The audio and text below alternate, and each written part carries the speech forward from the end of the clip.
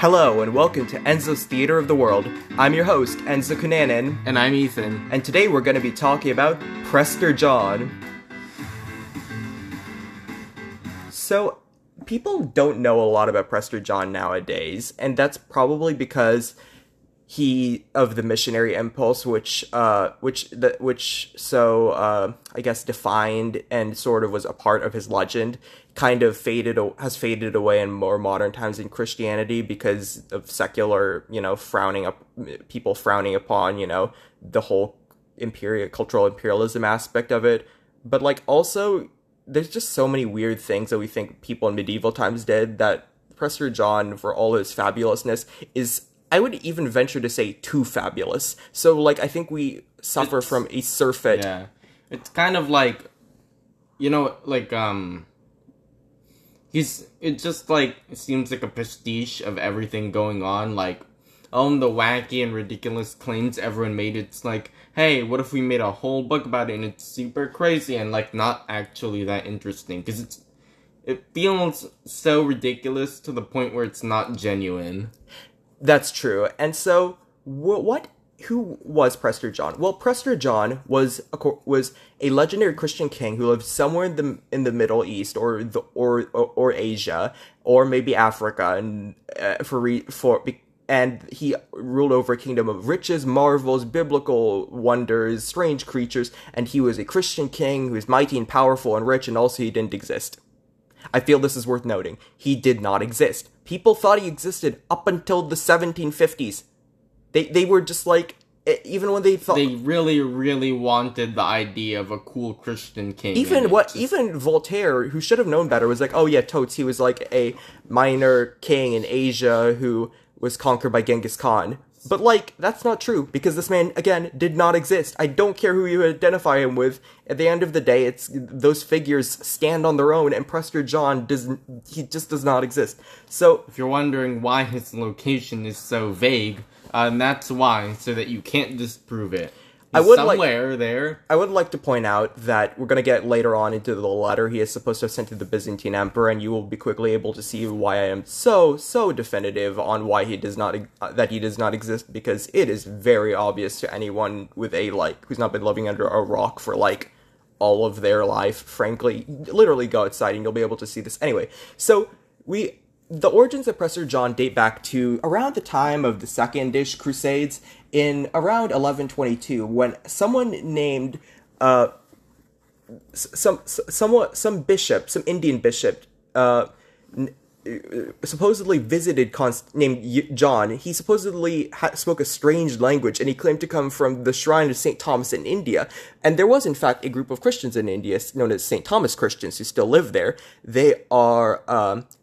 They claim to be descended from the first Christians in India who were converted by the Apostle Thomas. However, this John, the Indian, whoever he was, claimed that he lived in the capital city of India, known as Holno, which had a river running through it with an endless supply of gold and gems on its banks, and everyone was wealthy, and St. Thomas's body was preserved. If you know anything about economics, if gold and gems are really that crazy common, people would not be super rich. Yeah, so... I feel like he failed to say that. However, people don't really start talking about Prester John too much up until 1144, when Edessa, the Syrian Crusader stronghold, falls to the Muslims. And so, 2 years later, there's a chronicler named Otto of Freising, and he heard from a friend who heard from Hugh, the bishop of the Syrian city of Jabala, that there was a Nestorian Christian prince known as John. Now, what are Nestorians? Because this term will keep coming up again. So, Nestorians believe that Jesus had two distinct natures, a human nature and a divine nature. However, in Chalcedonian Christianity, which is mainstream Christianity, they believe that, sort of like Orthodoxy, Catholicism, and Protestantism, they believe that Jesus' human and divine natures were one. They were separate, but they were also in one existence, but Nestorians believe they were in separate existences. It's incredibly specific, and frankly, no one now cares about it, but it was very big at the time, because, And a bit more importantly, it was common in the East. Oh, so, very common. Yeah. It spread throughout the Silk Roads and whatnot. So anyway, Otto claims that this man was descended from the Magi, and he had recently conquered Persia, defeating a pair of brothers known as the Samoyards, and supposedly he had even crossed into Mesopotamia to help the Crusaders in the defense of the Holy Land. Unfortunately, he was blocked by the flooding of the Tigris, and so he learned, according to Otto, that, quote-unquote, the same river was frozen over with wintry ice, and he waited for several years, delayed by the frost, but he was unable to cross because of the continuation of bad weather. Sure, it was... I would like to point out it does not freeze in Iraq. It really doesn't. I don't understand the point here. And also, if it was really that big of a deal to you, you would have just built a bridge over it. You will be surprised to learn that there is actually a historical battle, underlying this. That, right? No, it's not Alexander. No, but didn't he build a bridge, or was that someone else? Okay, everyone built bridges. Xerxes built a bridge to cross over into Europe, but that's not... Anyway, so, and Dionysus is supposed to have built a bridge over the Tigris. I don't think the Tigris is all that wide, It's really not. Although the Tigris was apparently rapid enough for it to gain the name of, that's why Tigris. Yeah, anyway. Point is, you could build a bridge quite easily. Anyway. If it was that important so, the historical event that underlies this is there was a group of Central Asian nomads known as the Karakatai, or the Western Liao, also known so the Karakatai were a Central Asian yet semi-Chinese cultured group ruled by the Khitan, who were sort of relatives of the Mongols. And after the collapse of the Liao dynasty, they had fled to Central Asia because another Central Asian group known as the Jin had conquered them. And in Central Asia, the Karakatai, under their leader Yelu Dashi, also known as Emperor Dezong because he was their emperor, defeated the Seljuk Turks in the Battle of Katwan near Samarkand. Now, the Seljuks were the current rulers of Persia, and they were Turkic, and so they were, again, another Central Asian group. And so, but what mattered to them was that Yelu Dashi and the Khitai had defeated the Seljuks, who were Muslims, and so they were like, oh, this must be a good guy. However, Yelu Dashi was not Christian, he was Buddhist, although there were quite a lot of Christians in his entourage, probably because of the whole Nestorian thing. And similarly, the Samoyard brothers, who were defeated by Yelu Dashi at Katwan, it was just in fact one guy named Ahmad Sanjar, and he wasn't even killed at the battle, which kind of, throws a wrench in the whole thing. But nothing more is recorded for 2 decades, up until copies of a certain letter begin to spread throughout Europe. It is known as the Letter of Prester John, and supposedly it was written to the Byzantine Emperor. However, considering it was first wrote in Latin, even though it claims it's written in Greek. Most scholars do think it was never addressed to the Byzantine Emperor, primarily because the unknown author of this, in trying to inhabit the role of Prester John, the persona of Prester John, has adopted such a condescending attitude towards the Byzantine Emperor that it is very hard to believe that this would have ever reached him. So what would be the end goal of sending a He's fake... just bragging. What would be the end goal of sending a fake letter to the, Well, it did make its way to the Pope eventually, so... Yeah, I don't understand what the end game would be if he really did send it over, right? Yeah, maybe just to inform people of how great he was. I'll read some... except the guy who wrote this, we know it's a fake author. According to the International Prester John Project, which is a great website which I'm relying heavily on, it says that the people there say that the letter, quote-unquote, does not very much increase its audience's knowledge of the elusive figure to which accounts seem to allude. Readers learn little of the actual location of John's lands, and even less about his locations. And then it points out that it does borrow from previous sources, including something known as the Alexander Romance, which was sort of a body of fan fiction and lore about Alexander the Great, which ranged all the way from, his father wasn't Philip II of Macedon, it was secretly the Egyptian pharaoh Nectanebo II disguised as the god Amun who slept with his mother Olympias, to Alexander the Great went into the land of darkness and then went underwater in a diving bell and spoke to the king of the fish, which is, it's just absurd things like that. But, and then another thing, for a letter that's supposed to be sent during the Crusades, right? Yeah. seemingly very little actual strategic information. Like, oh no, he's not hey, giving us strategy. I'm here, so maybe we could meet up here and no, literally no useful information, just bragging for like the whole. Some people do think 351 pages in this PDF. Some people think that this is a book, another book. It's called Prester John: The Legend and Its Sources. It's by Keegan Brew. It's very helpful, and it's one of my main sources for this episode. So, anyway, so Prester John's letter, it was copied and recopied, and lots of stuff was added to it. So I'm just gonna read part of it, because it's just so incredibly insane. So, it begins, Prester John, Lord of Lords, by the power and virtue of God and our Lord Jesus Christ, to Emmanuel, Roman governor, that he's referring to the Byzantine Emperor Manuel Komnenos, let us rejoice in salvation, and to cross over to the end enriched by grace. It was announced to our majesty that you admire our excellence, and that mention of our highness was made to you. But we have also learned through our delegate that you wish to send certain playful and delightful things to us, from which our justice might be amused. And he said, and then he goes on to insult him and say, oh, blah, blah, blah. We will, if you wish to come to our domain, we will set you up as a great and worthy man of our house. Like, and again, they don't really need you to come. They don't really want to come to your domain. They're just trying to take over the Holy Land. So you might want to mention that sooner or later. Yeah, but then Prester John goes on to say, if you truly, or not Prester John, we'll refer to him as Prester John, but this is more like the author inhabiting the persona of Prester John. If you truly wish to know the magnitude and excellence of her highness, and in which lands her power dominates, understand and believe without doubt, and he keeps on underscoring, by the way, his reliability, because he's faking it, that I, Prester John, am Lord of Lords, and exceed all kings of the entire earth in virtue, power, and all the riches under heaven. I don't know what he's trying to get out of this letter, right? Bragging rights.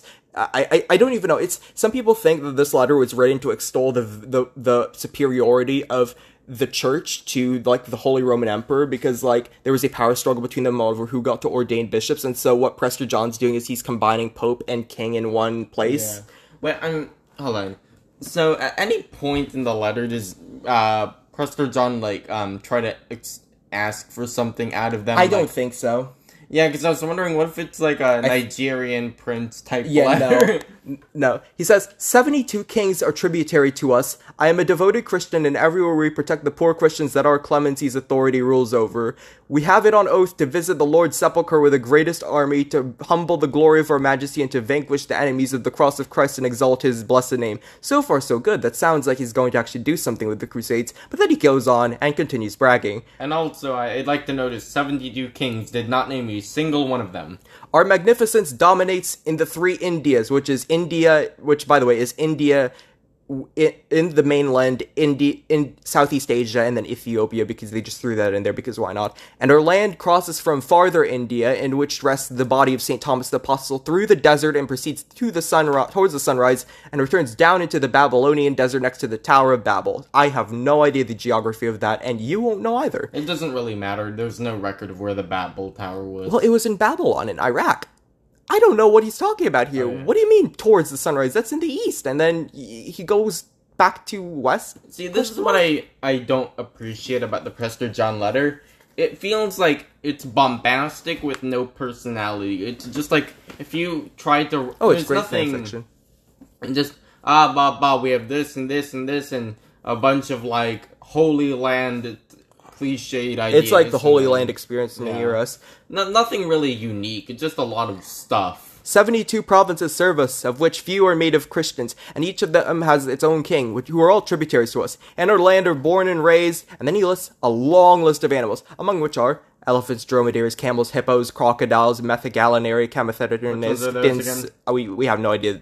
These seem to. He actually makes up some animals and just throws them in there. Yeah, maybe thinking, oh wow, I'm so uncultured compared to him. I don't know what those are. Leopards, wild donkeys, white and red lions, white bears, white blackbirds, silent cicadas, griffins, white blackbirds. Don't think about it. Griffins, tigers, jackals, hyenas, and then either savage pigs as large as oxen with teeth 1 cubit long, great savage dogs the size of horses. This is men without heads, one-eyed men, savage cows, little horned men, savage horses, savage donkeys, men with 12 feet, 6 arms, 12 hands, 4 heads. Basically, this thing is going on for. I feel like Eminem in Rap God. Yeah. It goes on for like a good paragraph. In this PDF, it's actually called Interpolation D. It's so long. There are also born in our land women with great bodies, beards down to their breasts, savage cows, archers, centaurs, savage men, horned men, fawns, satyrs, and women of the same race, pygmies, dog-headed men, giants whose feet height is 40 cubits, one-eyed men, cyclopses, and the phoenix, and every kind of animal under heaven. And also ants the size of single illustration. And ants the size of puppies who we get gold from, and also people who only feed on meat, and they are named Gog and Magog, Amek, Agi, Gar, and a bunch of random nonsense names. He then says, our land flows with milk, honey, abounds in milk, which is a really literal interpretation of that phrase, I must say. In a certain land of ours, no poisons harm, nor does the chattering frog croak, no scorpion is there, nor any serpent snaking in the grass. Poisonous animals cannot live in that place nor hurt anyone. The river Edonus proceeds from paradise and flows through our kingdom, extending its windings through the entire province, and in that place are found common stones, emeralds, sapphires, carbuncles, topazes, chrysolites, blah, blah. You see a common theme here. He lists a thing and then goes on to he just says like, oh, and we have this, and then lists on every possible version of that thing he can think. He also claims there's two-headed horned serpents with eyes that shine like lamps. Also, their land seems so good that it feels like they'd actually be pretty bad in fighting, because it does. How are you gonna imagine fight? These like people who've been pampered all of their life living in what is essentially the promised land, and then they try to help you fight and immediately die because they stepped in poison ivy. He claims there's also Mount Olympus there, and that that's literally in Greece, and that there's a fountain of youth, and also stones which restore people's sight. This, no offense, but their army sounds like it would be incredibly useless. He also claims there's something known as the Cavern of Dragons. Oh my god. Where they're like very intelligent dragons and who are controlled by wizards. Yeah. What? This whole thing just sounds like asking like a kid what his like ideal island would be like. Oh yeah, and it'll have dragons and monster trucks and fire and lava and volcanoes and a tornado that goes whoosh, and then I can fly and everyone will be the Superman. But you know what I mean? It's just this for 351 pages. He also says that there's a sandy sea without water, and the sand moves like waves, but it's never calm, and you can't cross it, but also there's fish in it. And he also claims that there's like salamanders who live in fire, and also our men abound in all riches. There is no poor man among us. Saucy. Neither thief nor robber is found among us. Oh god, not again. Nor does any sick flatterer have a place there, and nor is there greed. No division exists among us. Yeah. Wow, a socialist utopia. He also claims, he goes on, and he also claims that every year we visit the body of Saint Daniel the prophet in the Babylonian desert, and he also claims we rule over the Amazons and the Brahmins, aka Hindu Brahmins of the highest caste, and which fun is fact, insane. They don't. He also claims that his palace is just truly astounding, and that it is made of all sorts of different precious materials, so that he sleeps on a bed of sapphire because it helps protect his chastity. This entire manuscript is basically unbearable to read. And that the tables in which his court eats are made of gold or amethyst, and the windows are made of crystal. Unfortunately for him, this is proof that riches cannot buy you taste, because good lord. This would look awful. I really want someone to illustrate this. Yeah, here's the thing. For all of the great things he describes in this, from the blah blah blah animals to the 5 million gemstones in his toilet seat, there is not a single illustration, I think. Amusingly, he claims that his palace resembles the palace that, quote-unquote, the Apostle Thomas designed for Gondopharus, the king of the Indies. However, this is taken directly from the Acts of Thomas, but in reality, the Acts of Thomas specifically state that this palace never came to fruition because King Gondopharus commissioned the palace from Thomas, who was a carpenter, and then Thomas gave all the money he was supposed to use for it to the poor, and so he's like, oh, what did you do with my money? Where's my palace? And he's like, oh, well, I'm building you a palace in heaven.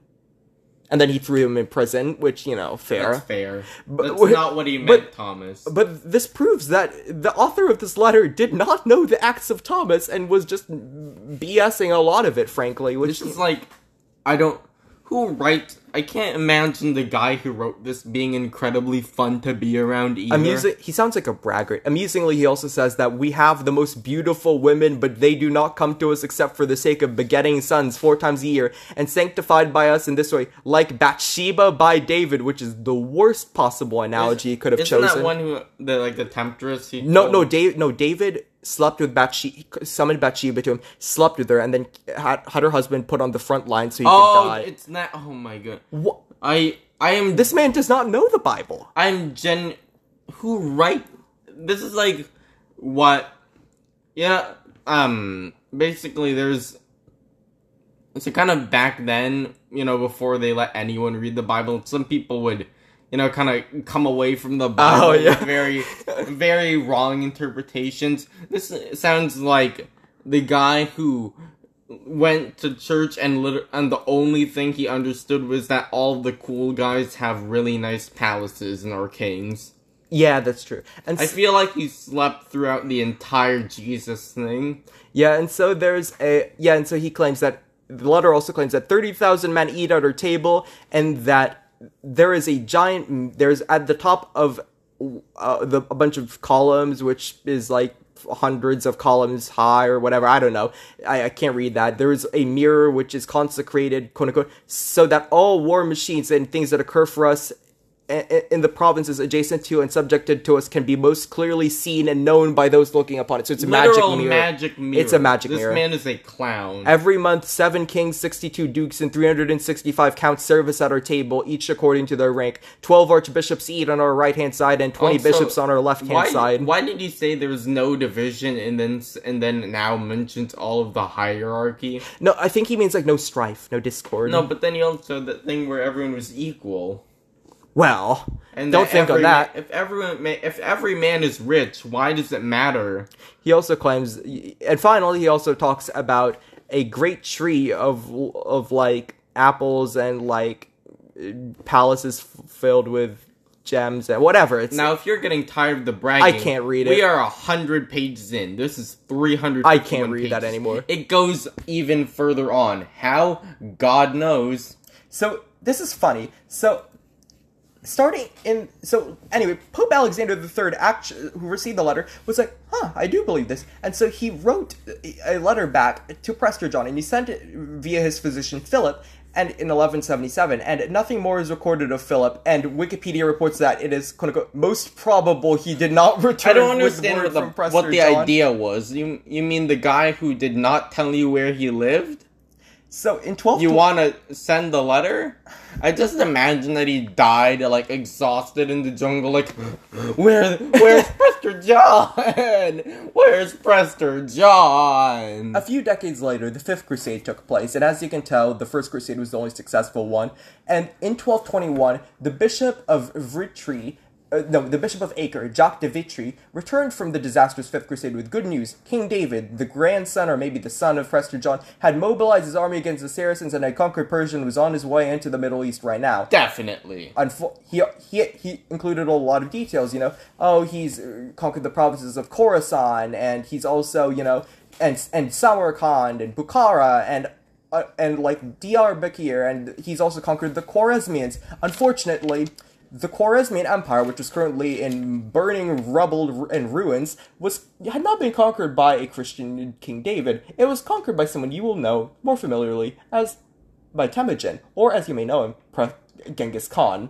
That's right, they thought Genghis Khan was Prester John, because they were like, he's killing the Muslims, that means he's on our side. And by proxy thought that Genghis Khan was a good guy. Oh no, they were like, yeah, see, he's ours. He's obedient to God and the Holy Church and liberates believers. I imagine them hearing him come to the city and he's like, I am the flail of God. And they're like, yay! Before he immediately murders a city of like 1,000 Christians. In all fairness, this would only be if they resisted him, I feel. Which I feel like they would. Why would you resist? Yeah, okay, once you realize, Yeah, because they'd be like, good. Our Christian king is coming. He's like, Christian? What are you talking about? I'm just here to get land. The great blue sky wants me to conquer all. Wait, what? No! We can't let a pagan rule us. Die! We thought flail of God, you meant Christian God. What do you mean? We see some Nestorian dude whispering to him. Oh, you mean like that? Nah, I just said not God that. because you guys told me about him and he sounded kind of cool. Also, he seems angry all the time, so I like that.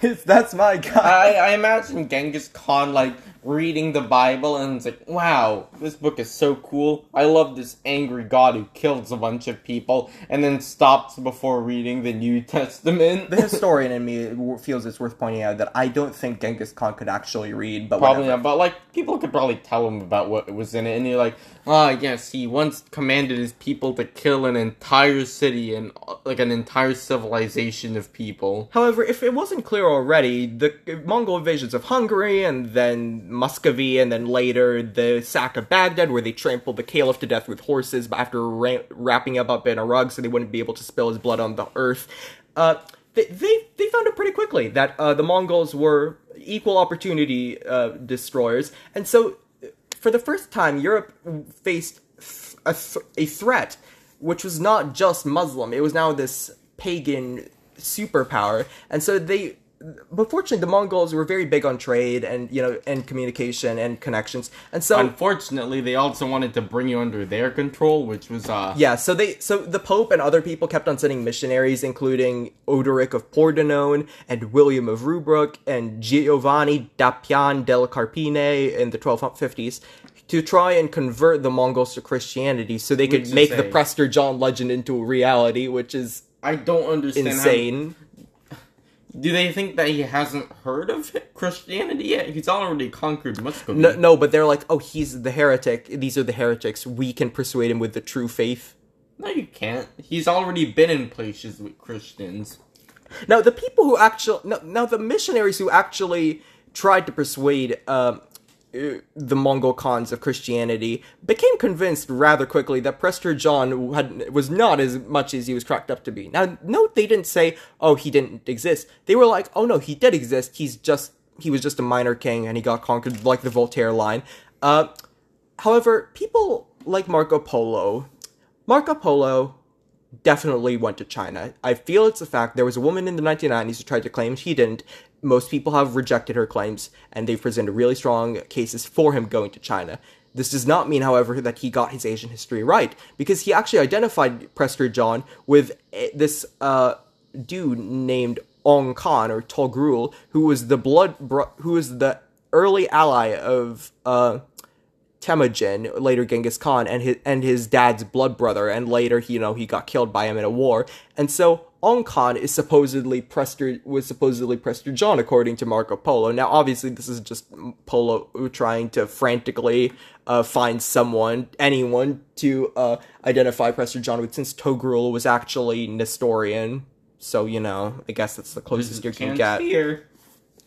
However, in the 1330s, when the Mongol Empire was breaking up and not looking so invincible anymore, and people were starting to give up on them, and they had been giving up on them, I suppose, after the 1258, when at the Battle of Ain Jalut, the Mongols had been defeated by the Mamluks in Israel, or was it Syria? Somewhere in the Middle East. So they were about to invade Egypt. So imagine if the Mongols had invaded Egypt. Maybe they'd have pulled down the pyramids. God knows what they'd have done. So anyway,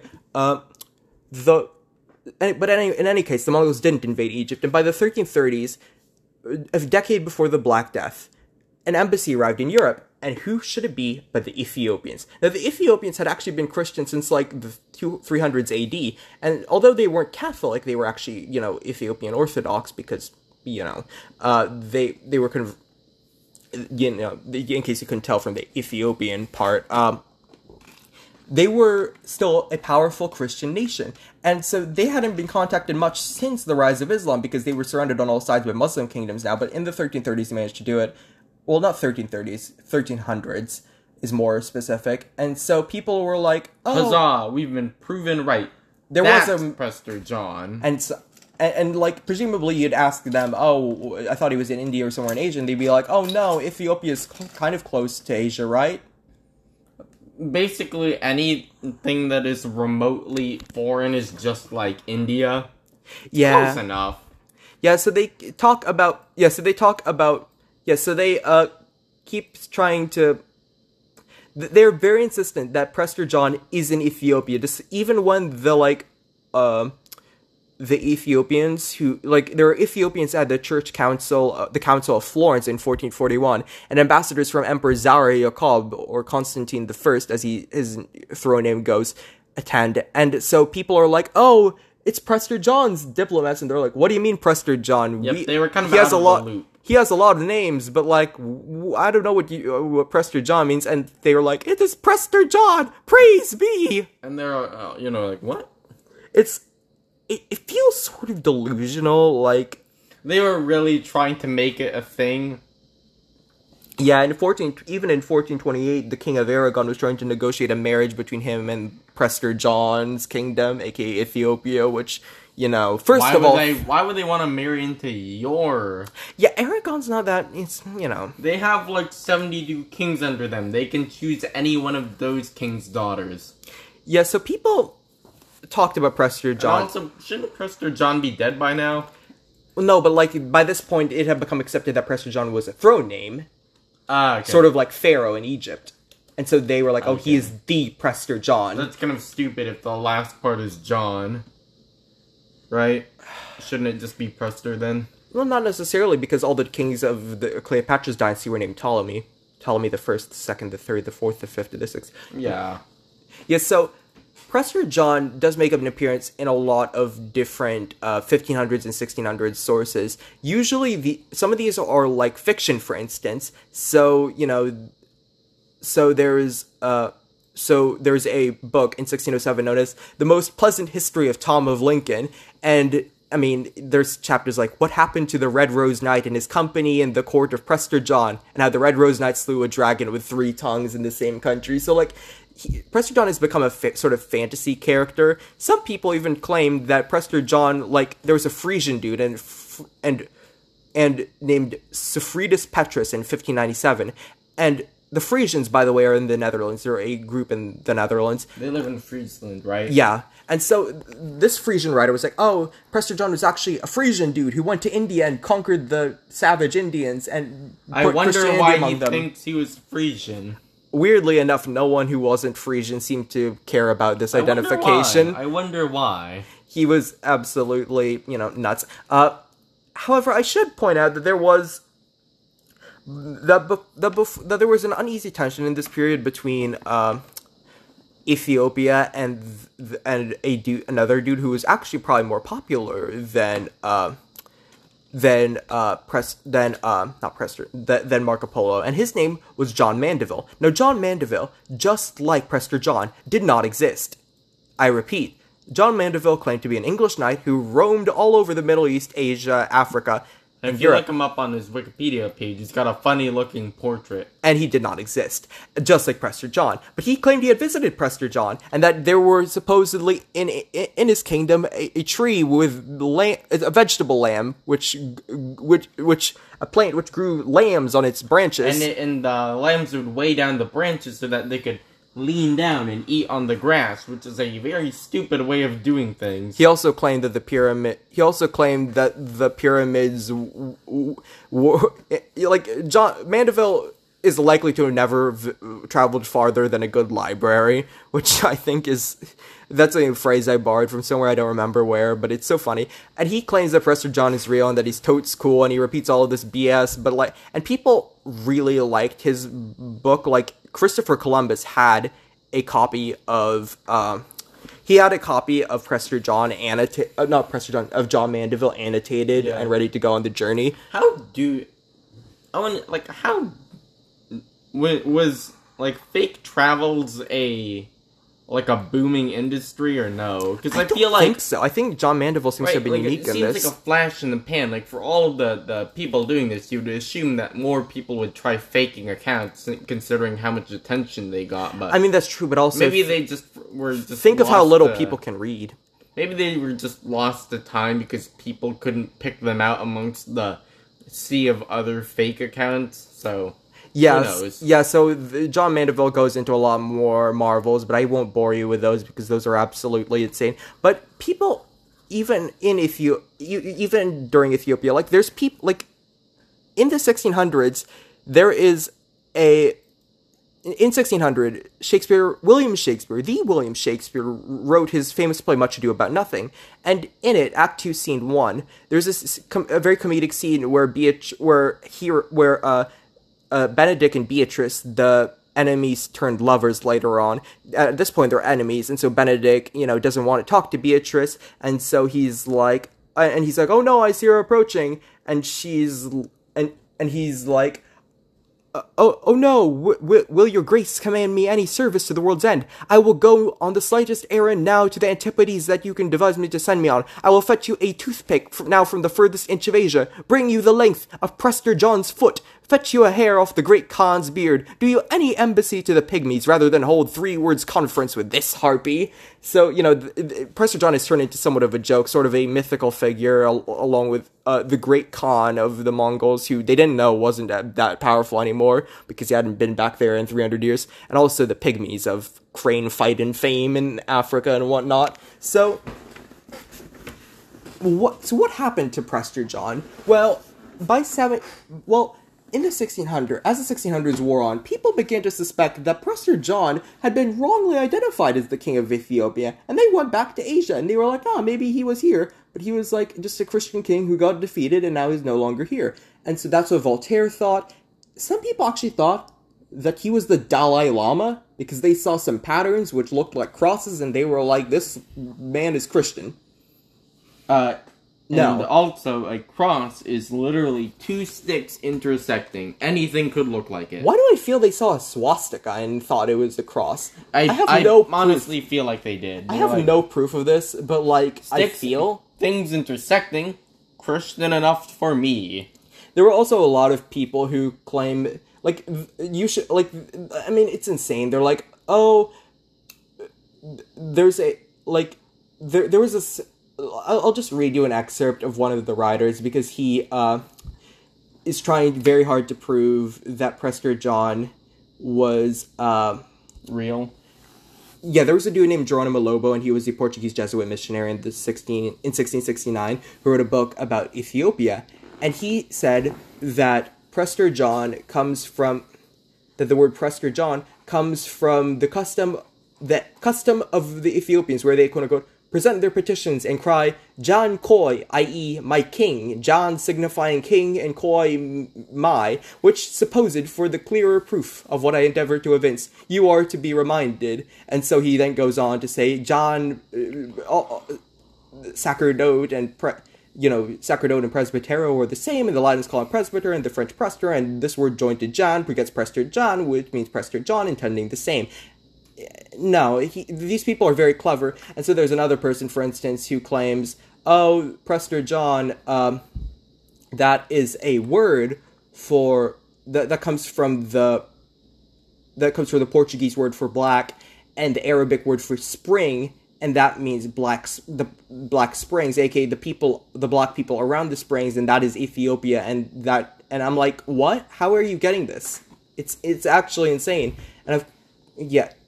and he claims that, and the dude who actually asked this, and I feel like this is a sort of a good place to sort of wrap up before we get into the conclusion, was a dude named Remedios Prudki, who had traveled far from his homeland in the modern-day Czech Republic, and he was a Franciscan friar who visited Ethiopia in 1752. And he actually asked the Ethiopian emperor if he had ever heard of the title Prester John, because he was in the Ethiopian court trying to convert people to Catholicism, and he was like, have you ever heard Good of... a time as any. You know who Prester John is? He stated that the man was, quote-unquote, astonished and told me that the kings of Abyssinia, the old title for Ethiopia, had never been accustomed to call themselves by this name. AKA, no one has ever... What? So one scholar has even said that the Ethiopian monarchs were likely unaware of this title up until he asked it, which I think is really hilarious. Like... You know, it would have been really funny if they heard it from him and thought it was cool and started calling themselves that. Yeah, totally. We're Prester John, alright. Mm-hmm. Yeah. That's very cool. Yeah. Mm-hmm. What's a Prester John? I don't know what that is. Who was that? And so Prester John's legacy. Well, Prester John is a bit more present in pop culture than you might think. There is, in fact, a Marvel Comics character known as Prester John. Although, to be fair, there is a Marvel Comics character for everyone, I feel. I think Santa exists in the Marvel Universe is an actual person. Prester John in this version is a villain who opposes Thor, Deadpool, and the Fantastic Four, and can use the Evil Eye and concussive energy blasts, and use the Stone of Power, which... It's okay. probably, like, also based loosely on the Christian King. I feel like it's not really based on him at all. Well, he has the name and he has superpowers, which is just kind of a continuation of the legend. That's every legendary king, though. Yeah, so he also figures prominently in the famous Italian writer Umberto Eco's 2000 novel Baudolino, where the title character known as Baudolino enlists his friends to help him write the letter of Prester John for his adoptive father Frederick Barbarossa, and then they go to find the kingdom of Prester John, just to see, because they're bored, I guess, and that is the point at which it turns from historical fiction to pure fantasy, and they actually seem to, weirdly go into a sort of fantasy land, sort of like the ancient Greek and Roman conceptions of Asia, and they do find Prester John, but then it's destroyed by the Huns, and then they go into Constantinople, which by that point is now undergoing the Fourth Crusade, where the Crusaders are ruining everything. And so, what is the conclusion we should draw from Prester John? Is there a moral to this story? If there is a moral, I would suggest that it's in the face, if you have so much evidence, and this is so important nowadays, if you have so much evidence telling you what you believe is wrong, please, for the love of God, revise your opinion. I don't care how attached you are, holding on to it will do you not more damage, because it didn't do that much damage. Well, no, it did, because they kept on thinking the Ethiopian king was this sort of, weird figure known as Prester John, when he wasn't, and it's he's a powerful Christian monarch, but he is not this, wonder maker, and I don't... And another fun story is that throughout time, people have always flexed about things that they don't have. Yeah, so, yeah, that's pretty much it. And so... Today's 8 Lamborghinis and $1 million house are really no different from Prester John's 18 biblical sites in his kingdom. So, that's it for this week. Next time we're going to be returning to the Tudors, and for the penultimate episode of the... Penultimate? No, it's not the penultimate, it's the third to last episode. And... Wait, no, right? It's the... Wait, are we doing another one after the wives? There's 1, 2... Yeah, 3. We can fit in a third one. So, so we're gonna have... So just a quick rundown. I'm going to be leaving for Oxford, where I'm starting school on September 26th. And so I'm going to have to finish this sort of season 1 of the podcast up by then. And so what the game plan for this podcast will look like is next week we're going to be talking about Catherine Howard, the 5th wife of Henry VIII. The next week after that, we're going to be talking about Henry's final wife, Catherine Parr. We're going to be finishing off the Tudors. And then on the final week, we're going to be talking about George Salmanazar, the man who claimed he was Taiwanese, even though he manifestly wasn't. And so, just to give a preview, would you describe Catherine Howard, from what you know of her, in 5 words? And try not to be too cruel, because I feel like we might have some Catherine Howard stands listening to this. Tudor Britney Spears. Whoa. Yeah, so it's 3, so it's actually 2 under par, which is pretty good. Yeah, so we'll talk about her next time. Hers is a very sad story, and she was failed by a lot of men in her life, but she tried her best, but unfortunately one big mistake, mind you, and she found herself on the executioner's block. So, see you next time. Goodbye. Bye.